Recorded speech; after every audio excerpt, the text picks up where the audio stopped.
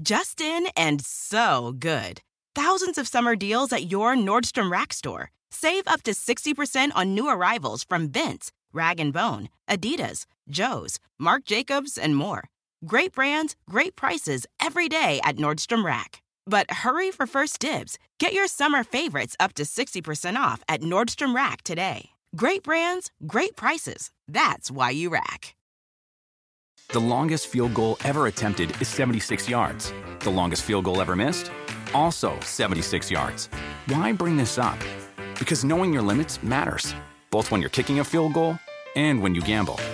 Betting more than you're comfortable with is like trying a 70-yard field goal. It probably won't go well. So set a limit when you gamble and stick to it. Want more helpful tips like this? Go to keepitfunohio.com for games, quizzes, and lots of ways to keep your gambling from getting out of hand. This episode is brought to you by Progressive. Most of you aren't just listening right now, you're multitasking. But what if you could also be saving money by switching to Progressive?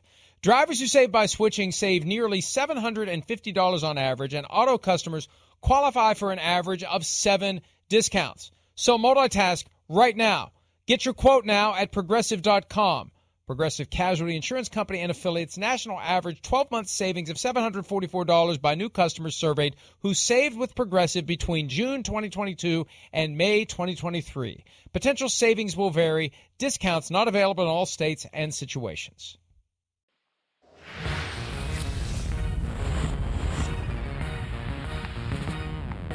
Monday edition of Pro Football Talk Live. Good morning. Hello. And sports are kind of back.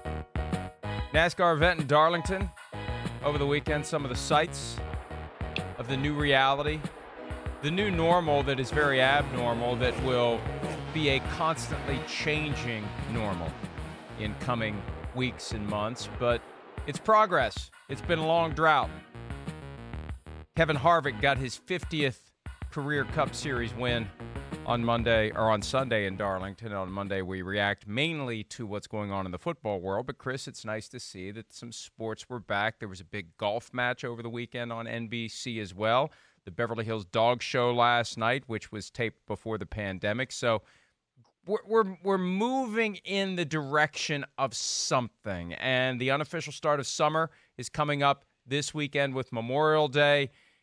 You know, I go into this phase with vague hope that between everything that's happening behind the curtain scientifically and the better understanding that the rest of us who aren't doctors, scientists, etc., have about this virus and how to live with it, that maybe by the unofficial end of summer, Labor Day weekend will be in a much different place, a much better place, and a place where there's a lot more going on in the sporting world, and specifically we'll be getting ready for the start of the football season. At this point, all we can do is hope that that's what will happen. Yeah, all we can do is hope, but it's a good start. I'll take it. I'll take anything live, new, whatever it may be, and let's just continue to be smart. That's all we can do. Take baby steps, break down little barriers, hopefully to kind of further along our, civilization here a little bit, but let's not be stupid. Whether that's my friends, my family, or sporting events, let's try to be smart about it and take calculated risks or make calculated decisions. I mean, that's kind of where I'm at in this whole process. I think you're getting close to that as well, and hopefully things will trend in the right direction.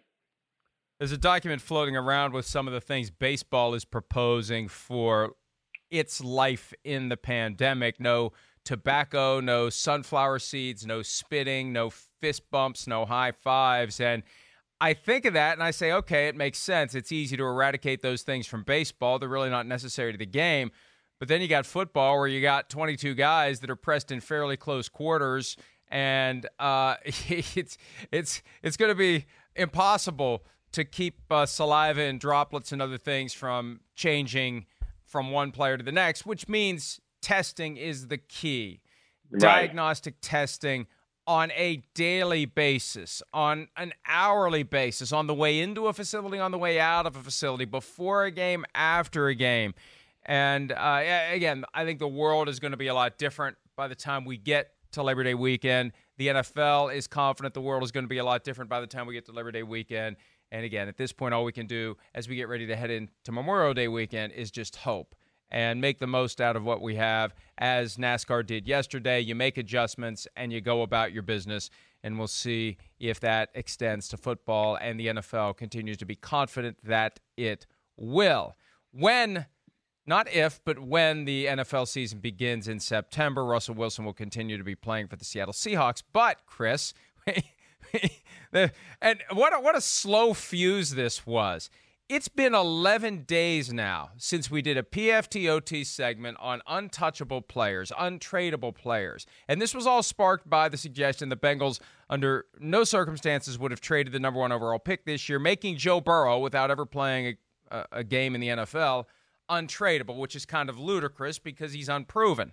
So we tried to list the guys who really can't be traded. And we agreed Patrick Mahomes can't be traded. Wouldn't be traded. Lamar Jackson can't be traded, wouldn't be traded. Aaron Rodgers can't be traded because of his cap hit, and maybe wouldn't be traded, although who the hell knows at this point. And then we came to Russell Wilson. Fairly innocuous comment that you made, and it wasn't the first time you mentioned that there was some chatter about the Seahawks talking to the Browns about the number 1 overall pick in the 2018 draft, and you said it. We talked about it. We went about our business, and nobody said anything for like a week. It just sat there. And then eventually people noticed it. Eventually people reacted to it. And for me, what happened was people who are relevant to the conversations, relevant to the circumstances, they started getting texted by reporters asking them questions. So I had questions to me like, what the hell did you guys do? What did you say? And that's how it all blew up on Thursday. It's crazy because, like you said, I didn't really realize it blew up either. I had some people texting me last Wednesday night, hey, we'd love to have you on and talk about the Russell Wilson stuff. And I remember going on Pro Football Talk, did news break about Russell Wilson that I'm not aware of? And, to what you said also, Mike, I don't know when I brought this up the first time around, which I want to say was sometime early in the 2019 season, maybe training camp, right around that time. But hey, listen, long story short, the 2018 draft with Baker Mayfield, Josh Allen, and that whole group of guys. Yes, I was told, not long after the 2018 draft by somebody connected to one of the teams that was a conversation that was had. Was never told that it got deep into conversations. There was never a point of, oh, hey, let me go back to my people and let's talk about what we need to do to make this work. I was just told that was floated out there for the Cleveland Browns. And that, yes, I think there was, some gauging of the temperature there of where that might go. And then I just sat there and didn't really know anything about it. Right. And, oh, man, that's an interesting, little tidbit. And then a few months went by and I talked to somebody else involved with one of these two teams and they kind of confirmed it to me. And that's where, I finally had the guts to say it on TV or our podcast. I can't remember where I said it initially. But, that's really the gist of the story. And, the people I've got telling me this are pretty high level and in the know. So I was never led to believe that this was a rumor or bullcrap or something that was out there. I was being told by people that were in the direct know of the situation. And again, I don't know how far it got, but I do know John Dorsey and John Schneider have a very good relationship. And I think there was a conversation between those two men at one point. Well, and it's funny because we'll get accused of trying to sensationalize and to conjure up clickbait. And look, if that was the case, I'd have written the story the day that you mentioned it the first time. At a minimum, right. I would have done it last Thursday, not 4 days ago, 11 days ago, when you blurted it out again during PFTOT. But I mean, for whatever reason, I didn't lock onto it and say, hey, I got to go make this the top story at PFT. But last Thursday, 4 days ago, when I start getting contacted by people who would know what happened, who do know what happened, who are curious about why all of a sudden this is at their doorstep, and right. who through the normal conversation start saying things to me that make it damn clear that it happened, that was time to mobilize. That was time to write about it. And that was time right. to try to push a little bit forward as to what may happen into the future, Chris. And look, There are people who think that Russell Wilson eventually is going to get traded. Not that it definitely will happen, but that this sense, this dynamic between Wilson and the Seahawks is very quiet and contained. I don't want to say acrimony, but there's tension. There's tension. They've been through multiple difficult negotiations, and Wilson has won both of them significantly. And one of the reasons why he wins these negotiations, he's got an agent who represents one football client. He's like Tom Hagen from The Godfather. He's got one client. He doesn't have to worry about 5 other players who play for the Seahawks and properly having the right relationship so those guys don't get screwed if the Seahawks are mad at him because of the bargain that he drove for to get for Russell Wilson. When you have one client in the entire NFL, you can take a much different approach to how you represent that client because you don't have that broader relationship you have to worry about. And Russell Wilson has done a great job of getting great contracts, $35 million per year on only a 4-year extension. We talk about what Dak Prescott's trying to get from the Cowboys. If Dak Prescott was represented only by an agent who had one and only one client in the NFL, maybe it would be easier for him to get what he wants. But that's what's been beneficial to Russell Wilson. But it's also created this vague sense, Chris, that something could happen. And the reason there's a no-trade clause in the current contract for Russell Wilson, the reason for that no-trade clause, right, is what you've mentioned multiple times. The fact that they talked to the Browns about trading Russell Wilson. Right. And again, we're not really hearing anybody within either organization come out and go, no, this is totally false. Nobody has said no. No. So nobody has said no. That's something to connect. Nobody. Right. Yeah. Nothing in the Cleveland Plain Dealer saying, no, fake news. Nothing in the Seattle Times or any of the Seattle papers saying fake news. Where's John Dorsey? Has John Dorsey come out and said, this is ludicrous? There's never been a conversation like that in my life. John Schneider, nothing. And here's the thing we got to remember. They're former colleagues in Green Bay, right? They know each other well. And it didn't have to be a who called whom first, right? It's as simple as these guys talk on a regular basis. They're friends. They're just spitballing. Like you and I were talking about something, a topic comes up, and maybe the topic comes up, and it's like, oh, this is intriguing. Why? I had never thought about that. Are you suggesting that you would be willing to trade Russell Wilson? Well, in theory, we've got the first pick and the fourth pick. Is this something that you actually would do? And they talk about it a little bit, and then they realize it's not going to work. But it doesn't mean they didn't talk about it. It doesn't mean it wasn't a topic for conversation. And it's just I'm so used to this now. The Seahawks fans who don't want to hear it are just going to plug their ears and shout and say that anyone who is suggesting any set of facts different from their worldview is just lying. Well, okay, fine. Think what you want to think. But under these circumstances, something happened. Something was discussed. And to me, the big takeaway is it's something that can come around again. And just because there's a no-trade clause doesn't mean he can't be traded. All it means is Russell Wilson controls his destination. Yeah, that's right. And that's the bottom line. Something was discussed. Again, I didn't throw this out there to be like, let me see if I can cause a stir and get a few headlines and some clickbait.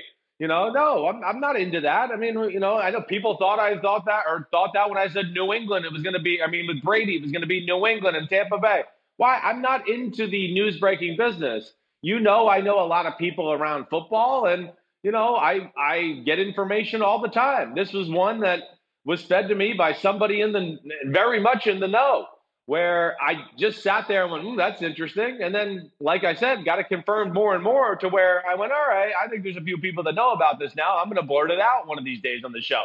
And that's how it went. Like you said, too, I don't think this discussions got real serious, but I think the discussions happened. I know they happened. So that's all there is to that. And, also, too, with the relationship with Russell Wilson and that discussion, Russell Wilson's been a very weird relationship with an organization that he's the face of and has been to 2 Super Bowls. But, a lot of that was, hey, one, the team kind of hated on him for years. The defensive players, I feel like, didn't want to really give Russell Wilson the respect maybe he deserved, or maybe they felt like they were being slighted. I don't know. Either way, I think that hurt Russell Wilson in the eyes of the locker room and the team that way. You're right with their agent and him having only Russell Wilson as his only guy there. It allows him to, put a team's feet over the fire a little bit more than maybe you would if you had a lot of clients. And let's not forget the biggest point. The Seattle Seahawks went to 2 Super Bowls because John Schneider and Pete Carroll drafted a quarterback in Russell Wilson in the middle of the draft, got him on a rookie contract, and built an unbelievable team around him and a great defense. And I think those are 2 guys that think they can do that again. And, I think they have that self-confidence. So they were probably dabbling in that idea a little bit around the 2018 NFL draft. Man, we're going to have to pay Russell Wilson a lot of money. Man, maybe we should just try to do what we did the first time around and see if we can get rid of this money, get a young quarterback, build a defense and a roster again, and see if we can play that same way and be successful. And I think that's really the gist of it. They're experimenting, you could say, with the concept of having Russell Wilson at the top of the pay scale for a few years to see what kind of a team they can put around him when he's got $35 million per year coming to him. And because it's a short-term extension relative to these 6-year deals, we see Aaron Rodgers signed 6 years into the future. He did that twice now. Russell Wilson has twice signed a 4-year extension. He will be back at the trough again, and the Seahawks and Wilson will be back in that posture again. And the next time around is the time that he could be traded. Next time could be the time that what he wants is so much more than what the Seahawks want to pay that they decide to set the clock back to 2012, where they say, we're going to get a guy who's coming out of college. And you think of how different it is now. In 2012, it really was a crapshoot with college quarterbacks. Now we see they're hitting far more often than they aren't. And if you need a quarterback, you go to round 1, you do your scouting, and you bring a guy in and you let him do at the college level and the NFL level the same thing. Don't try to turn him into something that he isn't already, and that has resulted in success for plenty of teams. So, look, and back to your point on how the teammates treated him. This is basic playground mentality. He was viewed as a goody two-shoes. He was viewed as a company man. They resented Russell Wilson. They were jealous of Russell Wilson. They mocked Russell Wilson and the Go Hawks mantra. And what happened over time? They peeled out of the organization the guys who resented Russell Wilson, and they've built it around him. But just because it's built around him for now doesn't mean it's permanent. And they can go back to the way it was when this next contract gets to a point where the salary cap hit won't be devastating, and that window opens in 2022, Chris. Yeah, I mean, it's just, and again, I think a lot of on the state of the Seattle Seahawks organization in general. Where's Pete Carroll at in his career? How much longer does he want to go? How much longer does John Schneider want to go? What's the quality of the roster of the football team? I think you're right in a lot of ways, where if we get here from 2 years from now and the team's in a pretty good spot where they feel like, okay, we built up the roster again, we got some young talent, we got depth behind it and all that, do they really want to pay Russell Wilson $40-something million a year as he goes into his late 40s? I'm not so sure. If John Schneider and Pete Carroll are there, I would say no. I don't think it's going to happen. This contract negotiation we just went through where Russell got 4 years, $135 million. Well, that was different. The team was not in a state of where it could survive by itself, and they realized Russell Wilson was the greatest asset on their football team. But we see it. They're turning this football team around now, and you're right. I mean, I just don't think that's the type of group that's going to put all their eggs into the older to mid-30s Russell Wilson basket when that time comes and pay him a huge allotment of money again. And yeah, I think with people saying that they think Russell Wilson can end his career somewhere else, I think that's a very real possibility as well. And he is still just 31. It's amazing how much more football he has in front of him. And yes, he has said multiple times, including on this program, he intends to play until he's 45. I think at one point you said late 40s, paying him big money late 40s. That would be impressive. Oh, late 30s. Late 30s yes, is, I think, what you meant. Either way, just a decade giver. What's a decade among friends? One last point, though. For those of you who read ProFootballTalk.com and are familiar with the comments that emerged Thursday night into Friday on CBS Sports Radio from former Browns coach Hugh Jackson. Now, I've said that John Schneider hasn't said boo about these conversations regarding a possible Russell Wilson trade to Cleveland 2 years ago. John Dorsey, the former Browns GM, hasn't said anything either. Hugh Jackson, the former Browns coach, said to CBS Sports Radio, I'm sure John Dorsey and John Schneider are really tight. I'm sure if they're having conversations on their own, just jiving around and doing those kinds of things, I would think if something was serious about that, we, the executive team and the organization, would have known. I never heard that. Well, look, here's the thing.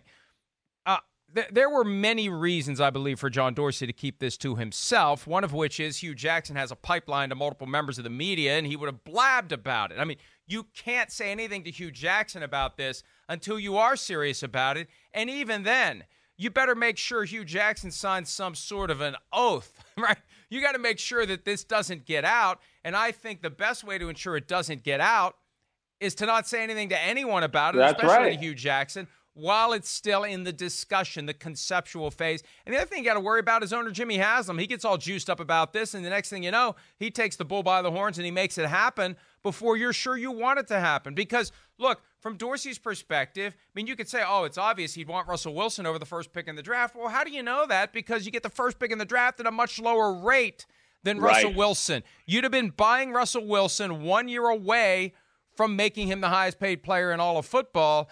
And there's a cost-benefit analysis there that John Dorsey would want to engage in, thinking maybe Baker Mayfield at a much lower salary is going to be as good as Russell Wilson. I mean, at the time that you haven't made the pick, the potential of that guy you want to pick is limitless, Chris. And based on 2018, it was good. Based on 2019, it wasn't good. But you don't know before you make the pick what that guy's going to be.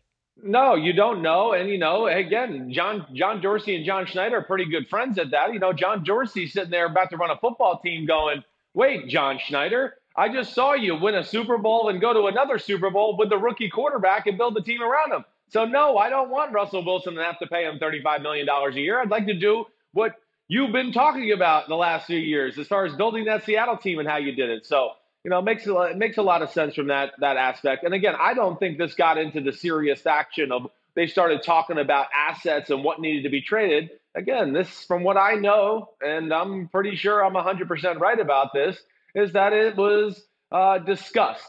And I don't know how much farther it went from there, but there was definitely discussed at some point.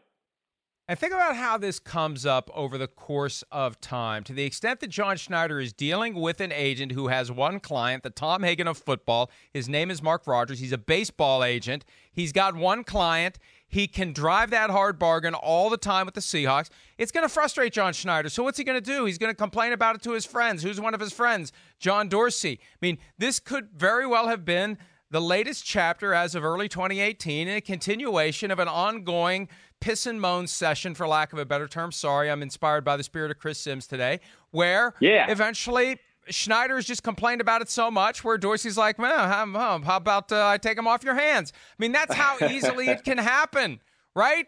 That's how easy it can happen. Schneider's dreading what's going to come in 2019. Oh, I got to deal with this Mark Rogers butthole again, and he's going to want to make this guy the highest paid player in football. He's going to want another 4-year extension. Oh, I really dread this. And you never know what way, it just happens. It just pops out of thin air when you're having conversations like that. And I think it's very normal and natural for those kinds of conversations to happen among friends who happen to run pro football teams. Yeah, I mean, I do too. And especially with, one GM that, like we said here, who built the team, a certain way the first time around and went, oh, wait, maybe do I have a glimmer? I could call up my old buddy here and maybe get a quarterback at a cheap price and see if I can do it all over again. So, I think that the Seattle Seahawks are one of those teams that think about all angles, have a lot of different plans. They're very well thought out and a detailed organization. And John Schneider and Pete Carroll have shown they're two of the best that there is in the business as far as evaluating talent, having a plan for the direction in which they want their football team to go. And that's why they've basically been in the playoffs for the last decade because of those two's ability to build a team and see the future a little bit and see what they want to do with the football team.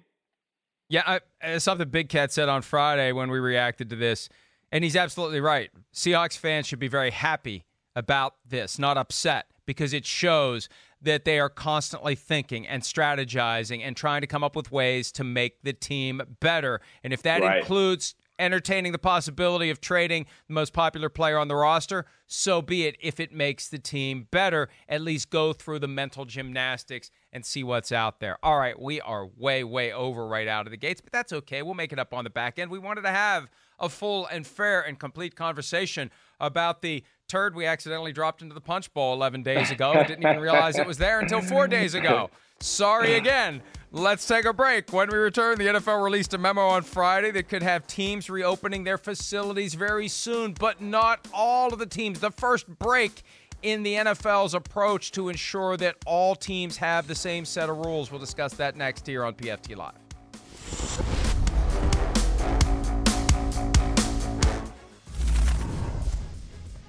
The announcement came on Friday that NFL teams may reopen facilities beginning on May 19, and the key aspect, the key factor, they have to be permitted to do so under governing state and local regulations. This has created a situation where some teams will be able to open and some teams will not be able to open. It depends upon what state you're in. The Giants, for example, will not be able to open. Presumably the Jets won't be able to open either. But the Falcons are opening on Tuesday. The Cardinals will be opening. The Broncos are going to have some employees come back next week. It's a phase one plan. And the thing that the NFL has done to balance out the potential competitive disadvantage, Chris, no coaches can return. No coaches. Other employees only, no players, obviously. That's still to come as they work out a plan with the NFL Players Association. But coaches are barred, and that also applies to Bill O'Brien, even though he's also the general manager of the Houston Texans. The league clarified that point for me on Friday night.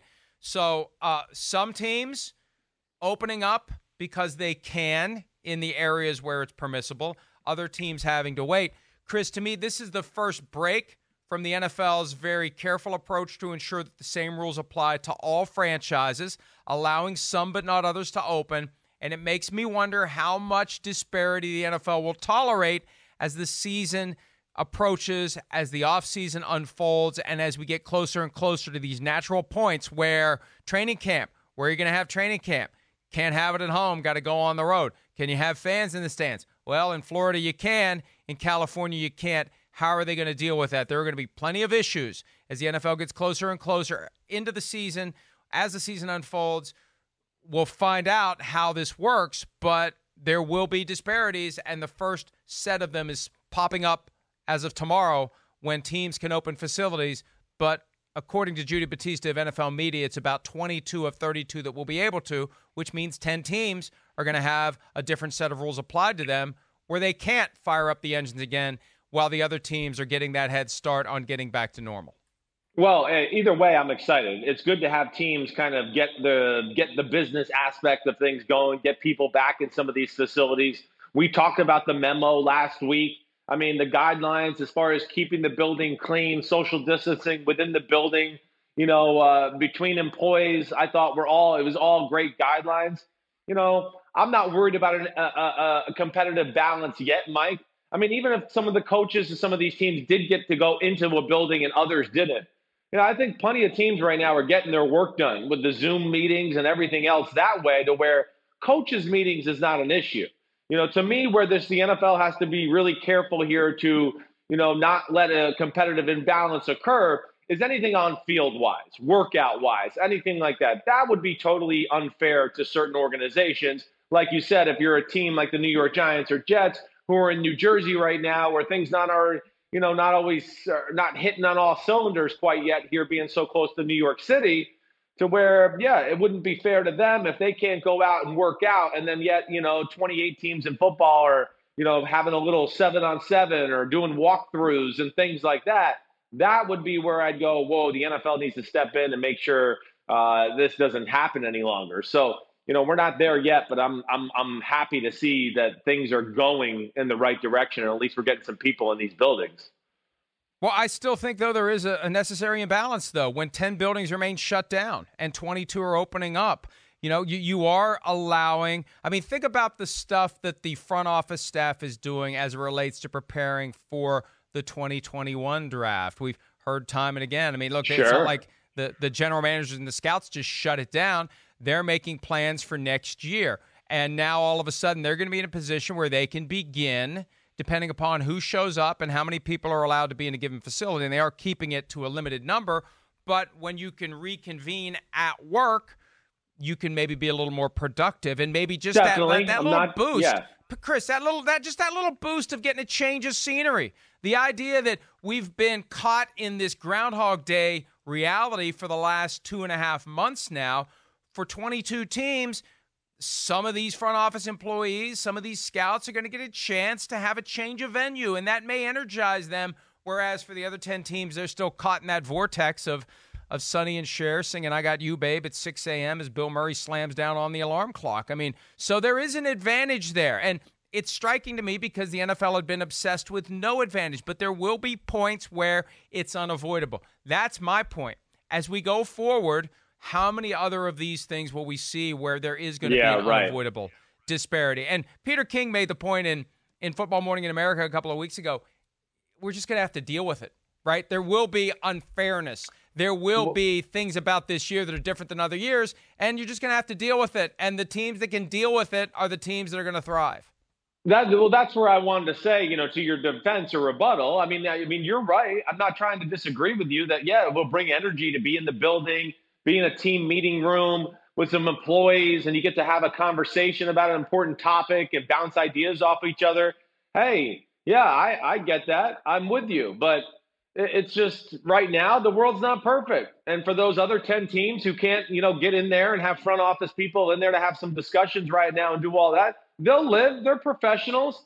They'll know how to figure it out. Yes, it's a little less than ideal, but I think that's what I was trying to get to too, basically. And I just didn't say it quite as bluntly as you or Peter King. But I think this is going to be a year where things are not going to be fair for all the teams across the board. You might have to be on the road for 5 straight weeks or not play a home game, or one team you go play and they got a crowd noise, and the next week you're at home and you have no crowd. I don't know. But I know within the seriousness of what we're going through right now, people aren't going to want to hear some of these players, coaches, NFL personnel complain about this crap when we got 20+ million people jobless right now and just, trying to live paycheck to paycheck. So that's where, I think, again, it's not earth-breaking. To me, I would get more concerned when, okay, now coaches are in the building. All right, that's a little advantage for that football team. Oh, wait, this team's got players in the building. They're doing walkthroughs and having meetings with the players and really getting to talk things out in the position group meetings and all that. That's when I would go, ooh, that's not fair to those other 10 teams. They're not going to be able to catch up or lay down the groundwork for training camp as compared to the teams that are in there doing that. And that's not going to happen. I think the next big disparity will be that there will be teams that can have a normal training camp in the location of their choice, and there are going to be teams who, due to the pandemic, have to pack up and go somewhere else when they would rather not do it, even though over the years plenty of teams have chosen to pack up and go somewhere else for training camp. The trend has been stay home for camp, and there are going to be teams that aren't going to be able to stay home for camp, and that's going to work a little bit of disparity into things. And then you touched on it, and I think that this is going to be a very real dynamic when we get to September and October. There will be teams that have fans in the stands. There will be teams that have full stadiums. There will be teams that have no fans present. Will you play games in states where you can't have fans and it will be an obvious disparity, or do you send those teams elsewhere? And even if you send them elsewhere, who the hell is going to show up and cheer for those teams? It's not like their fans are going to follow them to a different state and fill the stadium and create the crowd noise. Or do you allow actual artificial crowd noise in the stadium, not to just enhance the broadcast, but in the stadium? White noise, crowd noise like you have at practice to simulate what you're going to face on game day to balance out that disadvantage. Those are the kinds of things the NFL is going to have to be thinking about because, look, and I understand the bigger picture here, but you know as well as anyone, Chris, they love to complain. They complain about any actual or perceived disparity because, hey, if nothing else, we're making an excuse for the fact that we're going to lose the game. The best organizations say no complaints, no excuses, but there are plenty of organizations that do complain and do make excuses, and there will be plenty of fodder for that this season. All right, we need to take a break. When we return, you're going to hear Chris rave about the ugliest uniforms in football, or at least one of the ugliest uniforms in football. And then we're going to talk about which young running backs deserve a second contract. More Pro Football Talk Live coming at you right after this.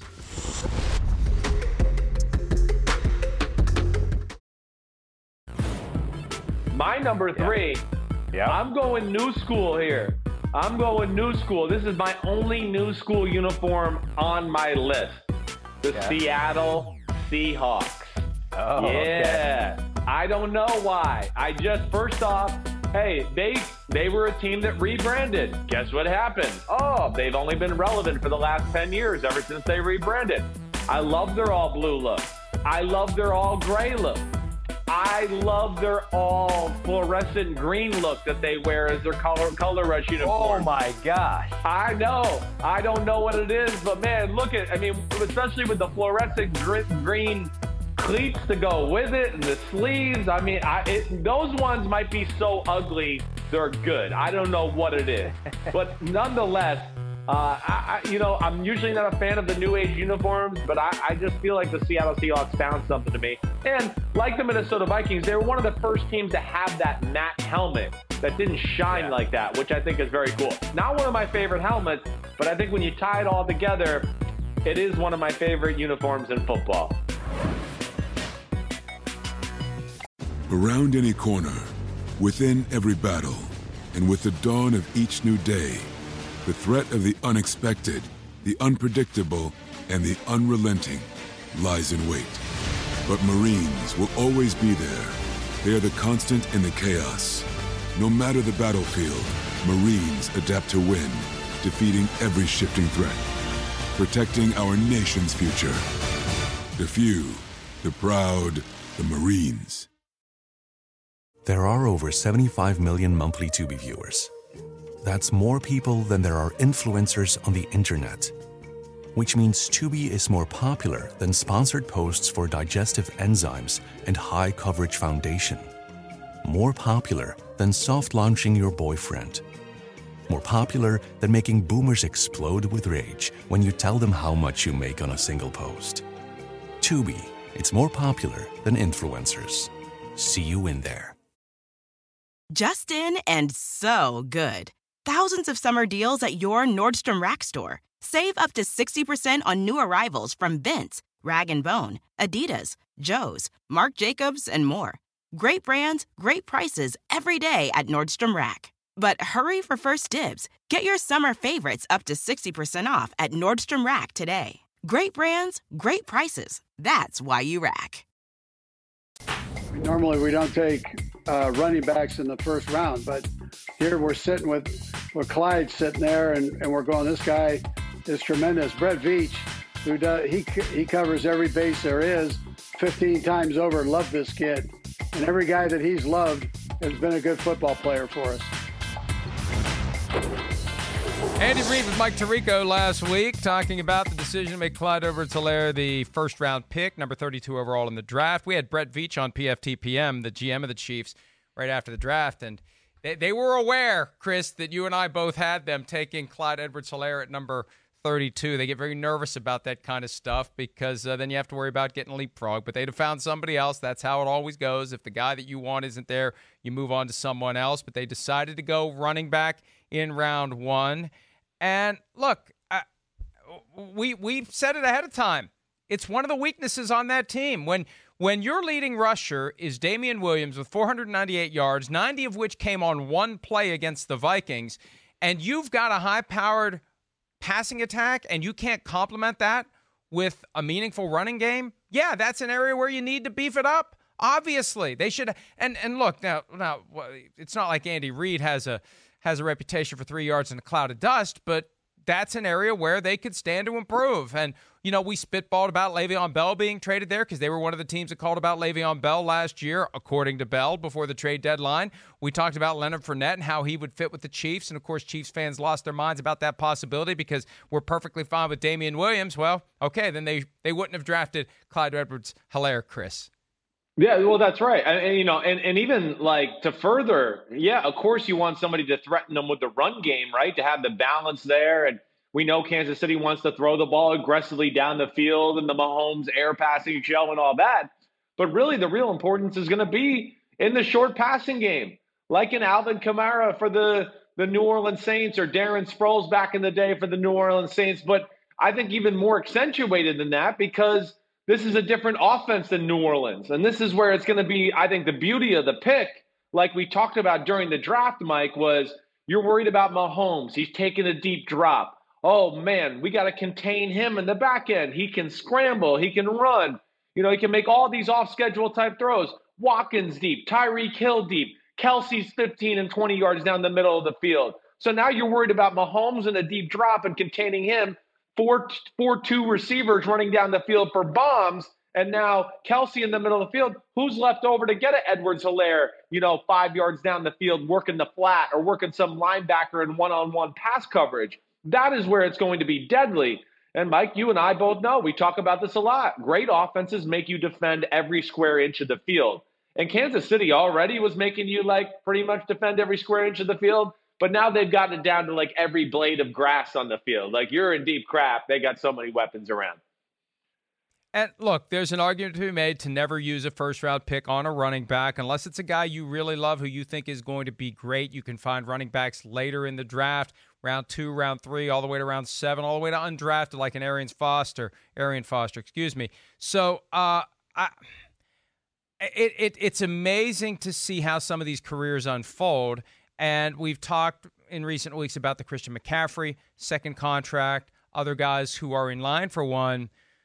22 running backs were taken in the 2015 draft, Chris, and currently none are playing for the teams that drafted them. We are 5 years removed from that draft, and the 22 running backs taken are not with the teams that took them. Todd Gurley, cut by the Rams, signed by the Falcons. Melvin Gordon, not re-signed by the Chargers. He signed with the Broncos. David Johnson, traded to the Texans after a contract that the Cardinals ended up regretting. Tevin Coleman, long gone from the Falcons. So, it raises questions about, will teams continue to recommit? And look at the recent history of second contracts. More regrets than rewards. Yeah. The biggest argument to not give Christian McCaffrey a huge contract was, look at what happened with Todd Gurley. Look at what happened with Ezekiel Elliott. And not that Ezekiel Elliott was bad last year, but he was no longer that clear-cut top running back in the game. He wasn't playing at the level that they paid him at. And, you just have to wonder what teams are going to do with this next wave of running backs who are due for their second contracts, Chris. Yeah, I think, the new wave of thinking, and I know we've touched on this a little bit, but when you do draft a running back, I don't care if you draft him in the first round, the second round, the third round, whatever it may be, we have to get out of this old world thinking of, we drafted our running back and he's our guy for the next 7 or 8 years. No, it's a 3 to 4 year investment. Every 3 years, teams should be probably looking at going, all right, we need to draft a running back to bolster the room for depth, or maybe, hey, we need a higher pick to get, some higher quality athlete in here at the running back position. However, these teams want to use their investments or assets as far as draft picks are concerned. But that's really, I think, as far as you can go. I mean, you're right. We got examples to show you that when you get after year 4, it gets dangerous. It does. And I think that's how it has to be evaluated. One, you have to realize you're drafting a running back for the short term. We're going to see how it goes. And really, then you have to evaluate the 3 to 4 years that the running back's there and go, okay, how much wear and tear has he had? Where is he at physically? And that should be what dictates how much you're going to pay the guy in the future and all that. I think that's why Carolina didn't blink with Christian McCaffrey. One, they know how awesome he was, but two, they looked at him and they go, man, he takes care of his body. He hasn't really been banged up so far. I think this is a safe investment as far as giving a running back money. And they deemed that, and then they went with it. So that's what teams, I think, have to do here as we go on with the running back position. And this is one of the realities of having a workhorse running back. He becomes a superstar. He becomes a favorite of the fantasy football crowd. He becomes a guy that all of your fans buy his jersey. He's the face of your franchise. That's what the Panthers are dealing with. And the challenge becomes, if he ever gets to the point where he's not living up to that contract, it's a lot harder to rip the name off the back of the jersey and move on because the fans aren't going to want to do it. You're stuck with that guy, and you may be in a position where you end up keeping him longer than you ever would have because of the fact that he's become this superstar force in your organization. That's part of the reason why you don't give the guy the second contract. That's part of the reason why you have 2 or 3 running backs, so you never have that one guy who burns so brightly that you have to give him the big contract. I mean, look at what the Colts have done with Marlon Mack. Marlon Mack was on the list of guys that maybe you're going to get a second contract. Not anymore. Not now that they've signed or drafted Jonathan Taylor and signed him to a rookie contract. That's part of that willingness you have to have as a team. That's a position that churns. And if you do that long-term big money deal with that guy who's become a superstar, you may regret it quickly, like the Rams did with Todd Gurley. The original guy, Chris, the first guy who brought this dynamic to light was Shaun Alexander. Shaun Alexander was a guy that the Seahawks didn't know what they were going to do. Well, we were going to sign him or what. 2005, he has an MVP season. Well, we got to sign him. We got to give him big money. Everybody loves him. He's the core of our offense. And then 1 year later, they couldn't wait to get rid of him. And we still see that. We still seem to see teams fall into that trap because I think they back themselves into a corner and they have no choice at that point. Well, yeah. I mean, I think the Dallas Cowboys, they'd be one of those teams you could look at. And listen, I know we both were sitting here pounding on the table, hey, Ezekiel Elliott, get your money, do all those things. We're always in favor of seeing the player get their money. But, I think Dallas, yes, when you draft a running back like Ezekiel Elliott as a top 5 draft pick and then make him, to what you're saying, Mike, the real focal point of the offense and don't have a running back rotation, starting part of your team's belief in DNA is, man, Ezekiel Elliott, our team was built for him to be that guy. Can we really win if he's not in there? Can we still be as good? So Dallas backed themselves into that corner a little bit, and that's the perfect example. And, yeah, last year was a good year by Ezekiel Elliott, but I think you and I were underwhelmed a few times when we were sitting there on Sundays watching at NBC Sports going, man, that's a big hole. Man, there's only one guy within the 30-yard area here for him to make somebody miss and do it, and he didn't do it. So that's where, again, it's going to be really on these football teams to make sure they replenish the position and then evaluate the guy who's playing that position to see where they're at. Like, Mike, who would you rather be? Like a guy like Alvin Kamara, I look at him right now. He's going to be up for a new deal. He's a big, important part of that offense there. But they've used a little bit of running back by committee in New Orleans. So he might get a few more years on his career, right? But he might not be able to ask for the big type of money that like a Christian McCaffrey got because his stats aren't going to justify it because he's been part of a committee running backfield. And that's where teams are going to have to balance it out. And even players are going to have to start talking about that and seeing where what teams they want to play on as far as the situation is concerned. Yeah, I think the Saints would say that carry for carry, yard for yard, Kamara is better than McCaffrey. They just don't use him as much. Well, how do you pay a guy that you don't use as much? You got to justify that salary. I get a kick out of this because anytime we talk about Ezekiel Elliott and his contract and his performance, there's one specific viewer who will send hostile, profane, nasty emails because we are the ones that this person blames for Ezekiel Elliott having a down year because we encouraged him, Chris, to hold out. And as we were talking about it today, I thought, you know what? I bet I'm going to have a fresh email from this guy who hate watches the show. And I did. So good morning, Vince. We hear you, we see you, and we appreciate you watching, even though you think you hate us. You know you can't live without us. And I'll just say this, too. Vince has recently suggested, Chris, that we begin arguing that Saquon Barkley should hold out this year. He can't. There's no reason to hold out. He's got to have 3 years in. Next year, Vince, get back to us. Maybe we'll be arguing that Saquon Barkley should hold out. That's when the window opens on his second contract. Well, what's Vince mad at? I mean, he's mad that we pounded on the table for Zeke to get more money. I mean, yeah, we want to see him get more money. Now, it's not our job to make sure he stays in shape and is a professional in the meantime. I mean, that's on him. So, again, I don't know what to say there. Yes, we're always in favor of the player getting the money over the billion-dollar owner. And Ezekiel Elliott has put in a lot of wear and tear in his body his first few years of the Dallas Cowboys. But, man, you can't blame us for telling him to hold out and getting more money. That's crazy. I can't even begin to paraphrase the emails that this guy sends. They are so hostile and so profane.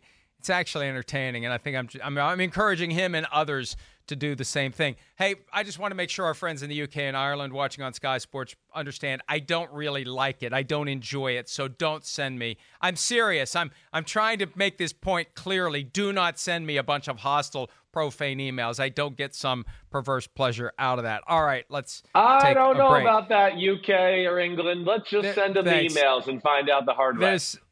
There's some potential changes coming to the Rooney Rule. We'll touch on that next, and we'll tell you how you're going to hear more about that later in the day. More PFT Live coming right after this.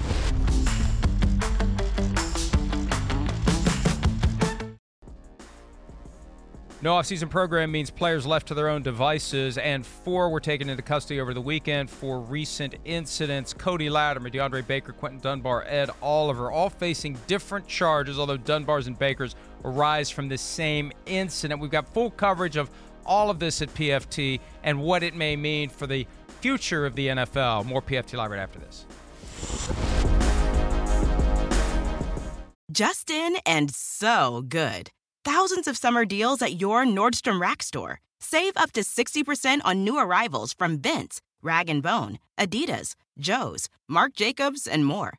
Great brands, great prices every day at Nordstrom Rack. But hurry for first dibs. Get your summer favorites up to 60% off at Nordstrom Rack today. Great brands, great prices. That's why you rack.